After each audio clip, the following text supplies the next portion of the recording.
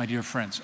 I don't know if any of you have ever served in the Marines, or maybe you got a military relative, but even if you have never served in the Marines and I haven't, you might have heard the Marines hymn. They're very, very proud of it.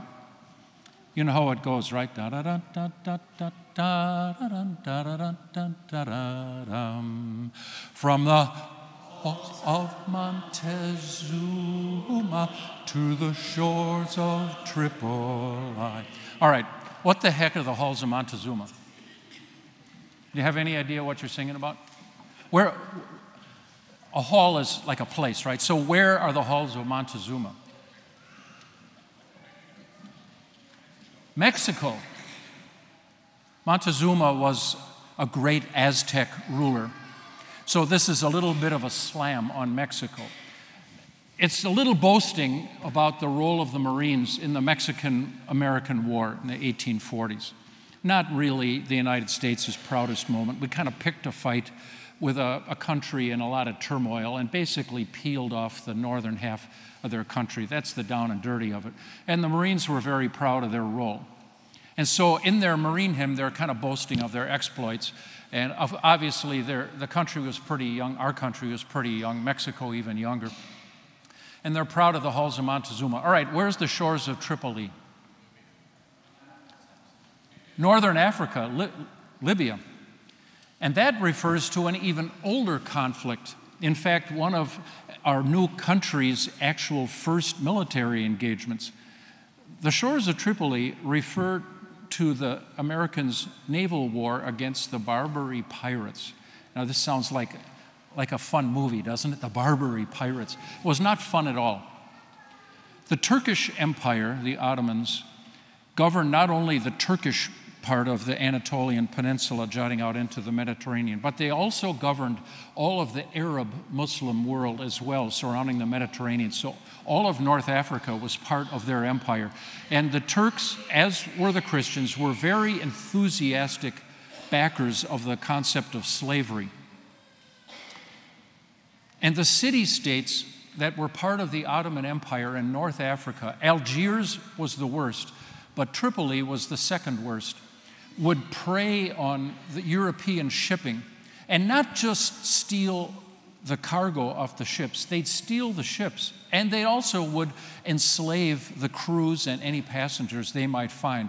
On top of that, they would stage raids all over the Western Mediterranean. Italy and France and Spain were so terrorized by these raids, they couldn't even live anywhere near the seacoast. They abandoned their villages and cities on the coast. It wrecked their shipping.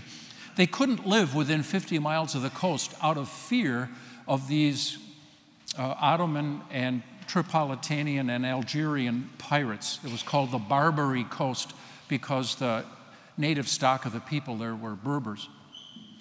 In fact, those raiders went as far north as Iceland, terrorizing the Atlantic coast as well, including all the way, up to Britain. And they kidnapped people and pressed them into slavery in the Ottoman Empire. They'd be sold at slave markets. The men would be sold to work, and the women, well, you can only guess what the women would be sold for. So our country, our young country, actually put a navy together, and Old Ironsides, which you can still see in Boston Harbor, was one of those ships that participated in the Barbary campaign. One in 1801 and 1802, and then another one after we were done duking it out with the British in the War of 1812. There was a second Barbary War, and finally it stopped. You know how serious this was? In 1800, we like to think our country was all safe and all alone here. Do you know that 20% of the U.S. federal budget in 1800 had to be paid to the Barbary pirates as a tribute money to leave our ships alone and to not impress our citizens as slaves? It was a big deal, and we were so young and small and broke and weak that all we could do was pay off these thugs. So it's a big deal. I want to talk to you today about Turkish slaves. Not the Barbary slaves, though, Colossian slaves. And it's always awkward and uncomfortable to talk about slavery because our country has such a miserable history. It's the biggest stain on our national history. You want so hard to be proud of America, and yet this hangs over us like a dark cloud that just never goes away. We have to come to grips with the fact that much of our nation's prosperity and the development and taming of the wilderness was done with slave labor. And yet, running away from those stories, even though today we have a very diverse congregation, we live in a very diverse city, and we're in one of the most diverse neighborhoods of a diverse city, you just can't run away from the story. So I'd say instead, let's stick our face in it and just see what was going on and see what there is to be instructive for us today. These stories are only painful and harmful if we don't learn from them, if we hide from them, if we pretend. But when we just look at things the way they were and what God had to say about it, that's, I think, our way out. I'd like to invite you to look up with me a story of some Turkish slaves. Actually, it wasn't Turkish back in these days. It was actually Asia Minor. The Turks had not yet invaded.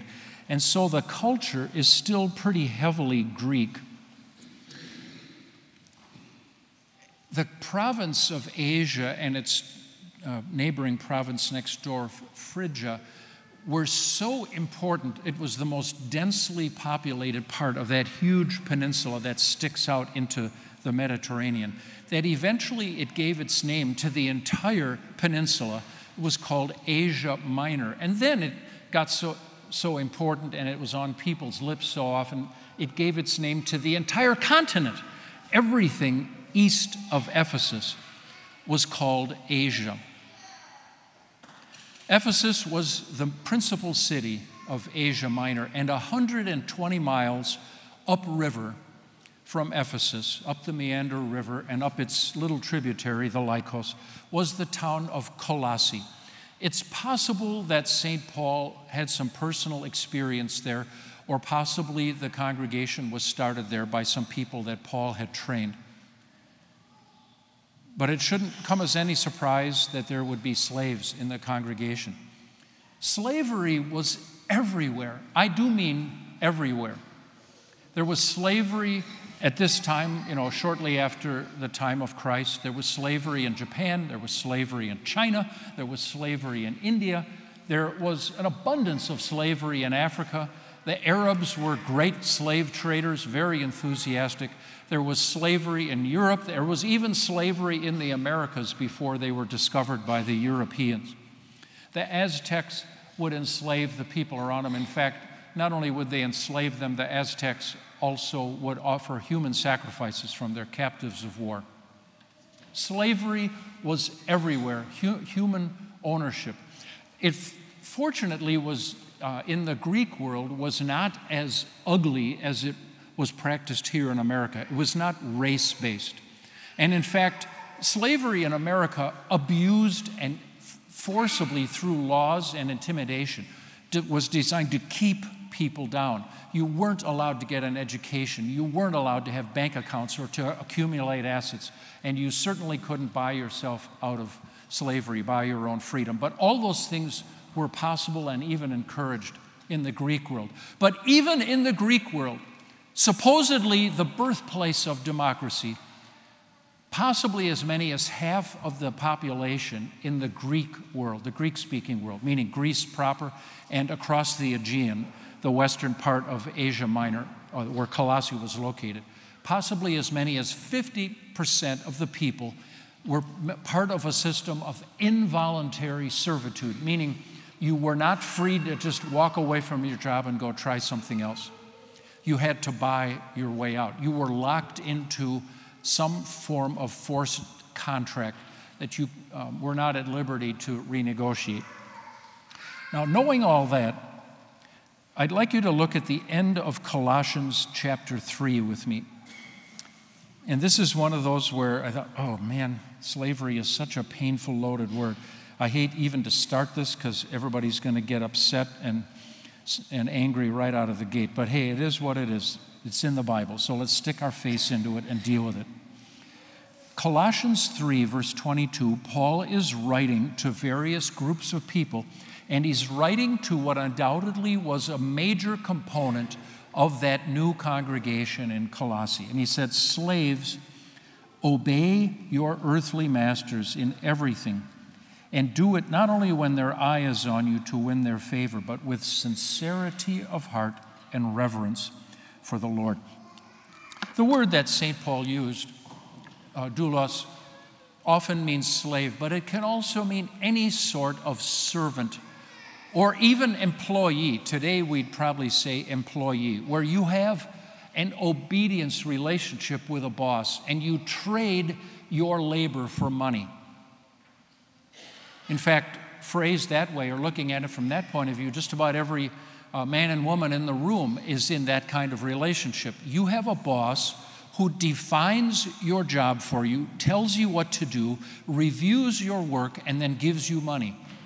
And you trade your brain power and your muscle power and your activity and your energy spend, you trade it for money. This is called work.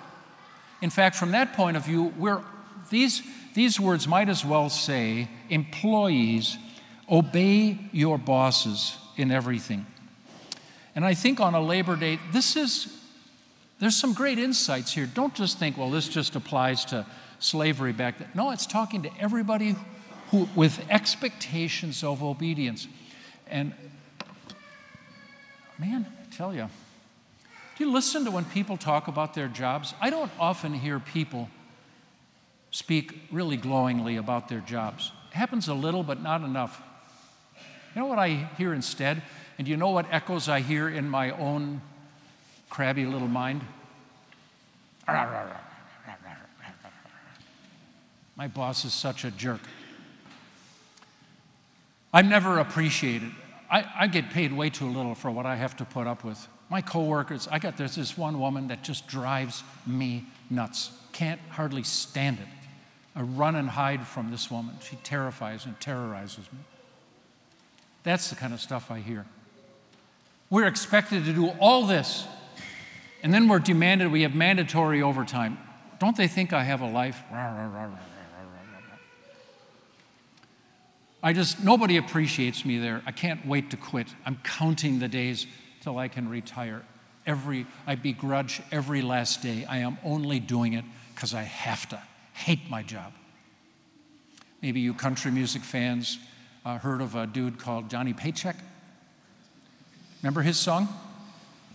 Take this job and... Wonder if those words have ever come out of your mouth. Hate my job.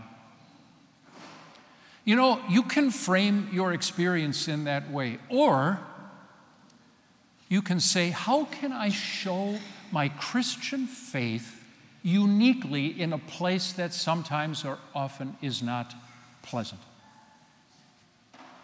When I ponder what Christ had to go through to rescue me, when I realize that our sinful human race chose to rebel and disobey, why should I be surprised when not everybody in my workplace acts in a Christian way? Why should my jaw drop to find unchristian behaviors? I should expect it.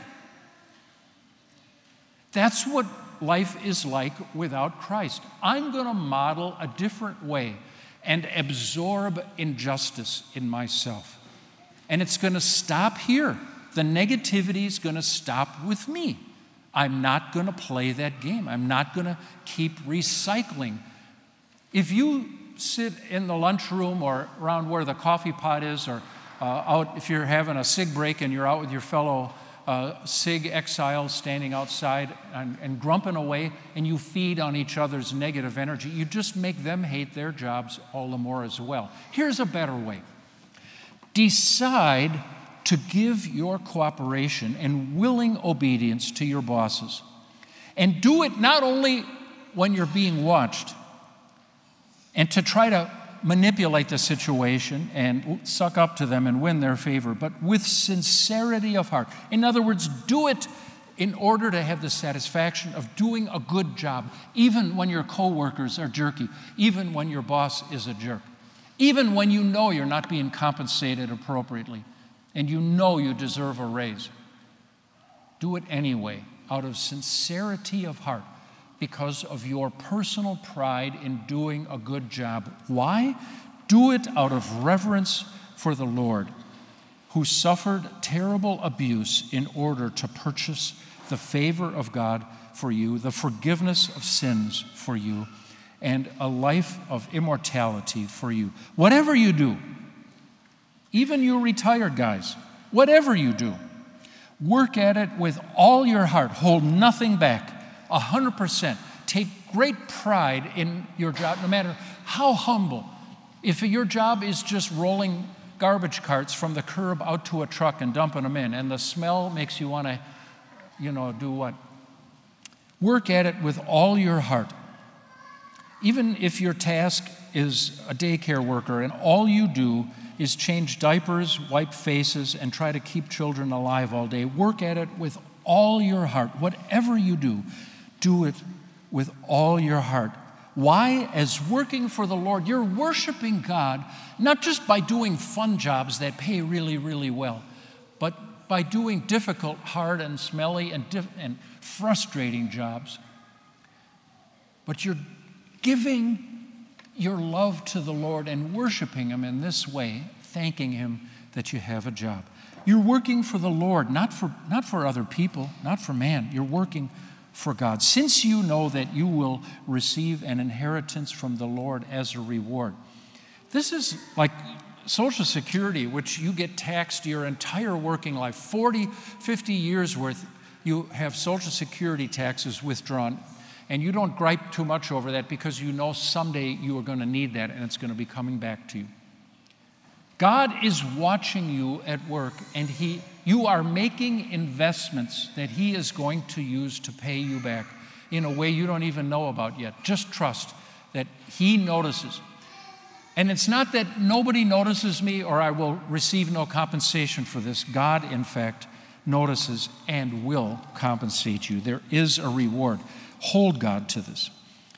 Who are you working for? Why are you doing this? If you have jerky customers who abuse you, relax. Their problem isn't with you, it's the Lord Christ you are serving.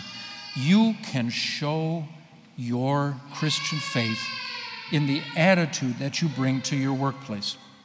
Anyone who does wrong will be repaid for his wrong, and there is no favoritism. You may not be in a position or have authority or sufficient power to correct the wrongs in your workplace, but relax. God sees, and He will take care of things in His own time. People who do wrong will be repaid. You can just relax, let go of it, let it go, and let God take care of it. And on the other hand, people who, maybe your workplace is one where you have some degree of authority. Masters, actually the Greek word is lords, kurioi, provide your slaves, your servants, with what is right and fair. Why? Because you know that you have a master in heaven. You are accountable too. There's a cycle of accountability, and God pays attention to everybody on earth who has leadership and authority. Every head of a household, every dad and husband not only has authority, he himself is on his knees with a higher authority over him that's holding him accountable for how the tone in the family is going on and how the family is doing. Every civil servant with authority is accountable to God for the power that he or she wields over the citizens. And every boss in the workplace is being watched and reviewed by God, and there will be a day of reckoning. So it's not as though you're stuck or you're trapped in a weird, painful, dysfunctional, unhappy, miserable situation, and nobody sees or cares, and no good comes of all your struggles. Enormous good comes of it. And so my invitation and challenge to you today on this Labor Day is, don't think of Labor Day as, I can't wait to have a day off when I cannot work, but reframe your attitude towards work. Jesus said, my Father works and I work. You and I were made to work. In fact, I don't want to spoil your idea of heaven, but my opinion is that you will be working in heaven as well. It'll be a lot more fun. But we're made to work. We're made to produce. We're made to be creative. We're made to be in teams, in productive teams. We're made for this. It's our design. The leisure that we have, you don't really enjoy leisure until you've first worked a long, hard week. And a heaven that is nothing more than 8 billion zillion years of going on cruises and vacations would get sickening. Love your work. Decide to love it. Love it not only when it's lovable, which may be never. Choose to love it. Choose to bring an attitude. And you know what? You're going to find that you have more friends than you know what to do with. People will be drawn to you if you bring a positive spirit to your workplace. They'll wonder, what have you got? How do you do it? What keeps you so cheerful? That will buy you cred at the office, and other people will be drawn to you. You also will never get trapped in bad-mouthing someone where it comes back to bite you. That you get ratted out, and your bad-mouthing of your boss gets ratted out, and you get busted. If you never bad-mouth your boss, you're never going to be busted for that. If you never bad-mouth one of your coworkers, you're never going to make the office situation worse. Love your work. Love it because God has given it to you, and you can honor Him not only when it's fun and lucrative and really well-paying, but you honor Him even more when it's frustrating, exhausting, and looks like you're hitting dead ends. That is when your faith can shine the brightest. Give your boss a cooperative spirit. Do your best, and whatever you do, work at it with all your heart. And remember, you're not doing it for the money primarily. You're not doing it for the boss or even your customers. But this is your worship. You are doing it as though for the Lord Jesus Christ Himself. Happy Labor Day, everybody. Amen.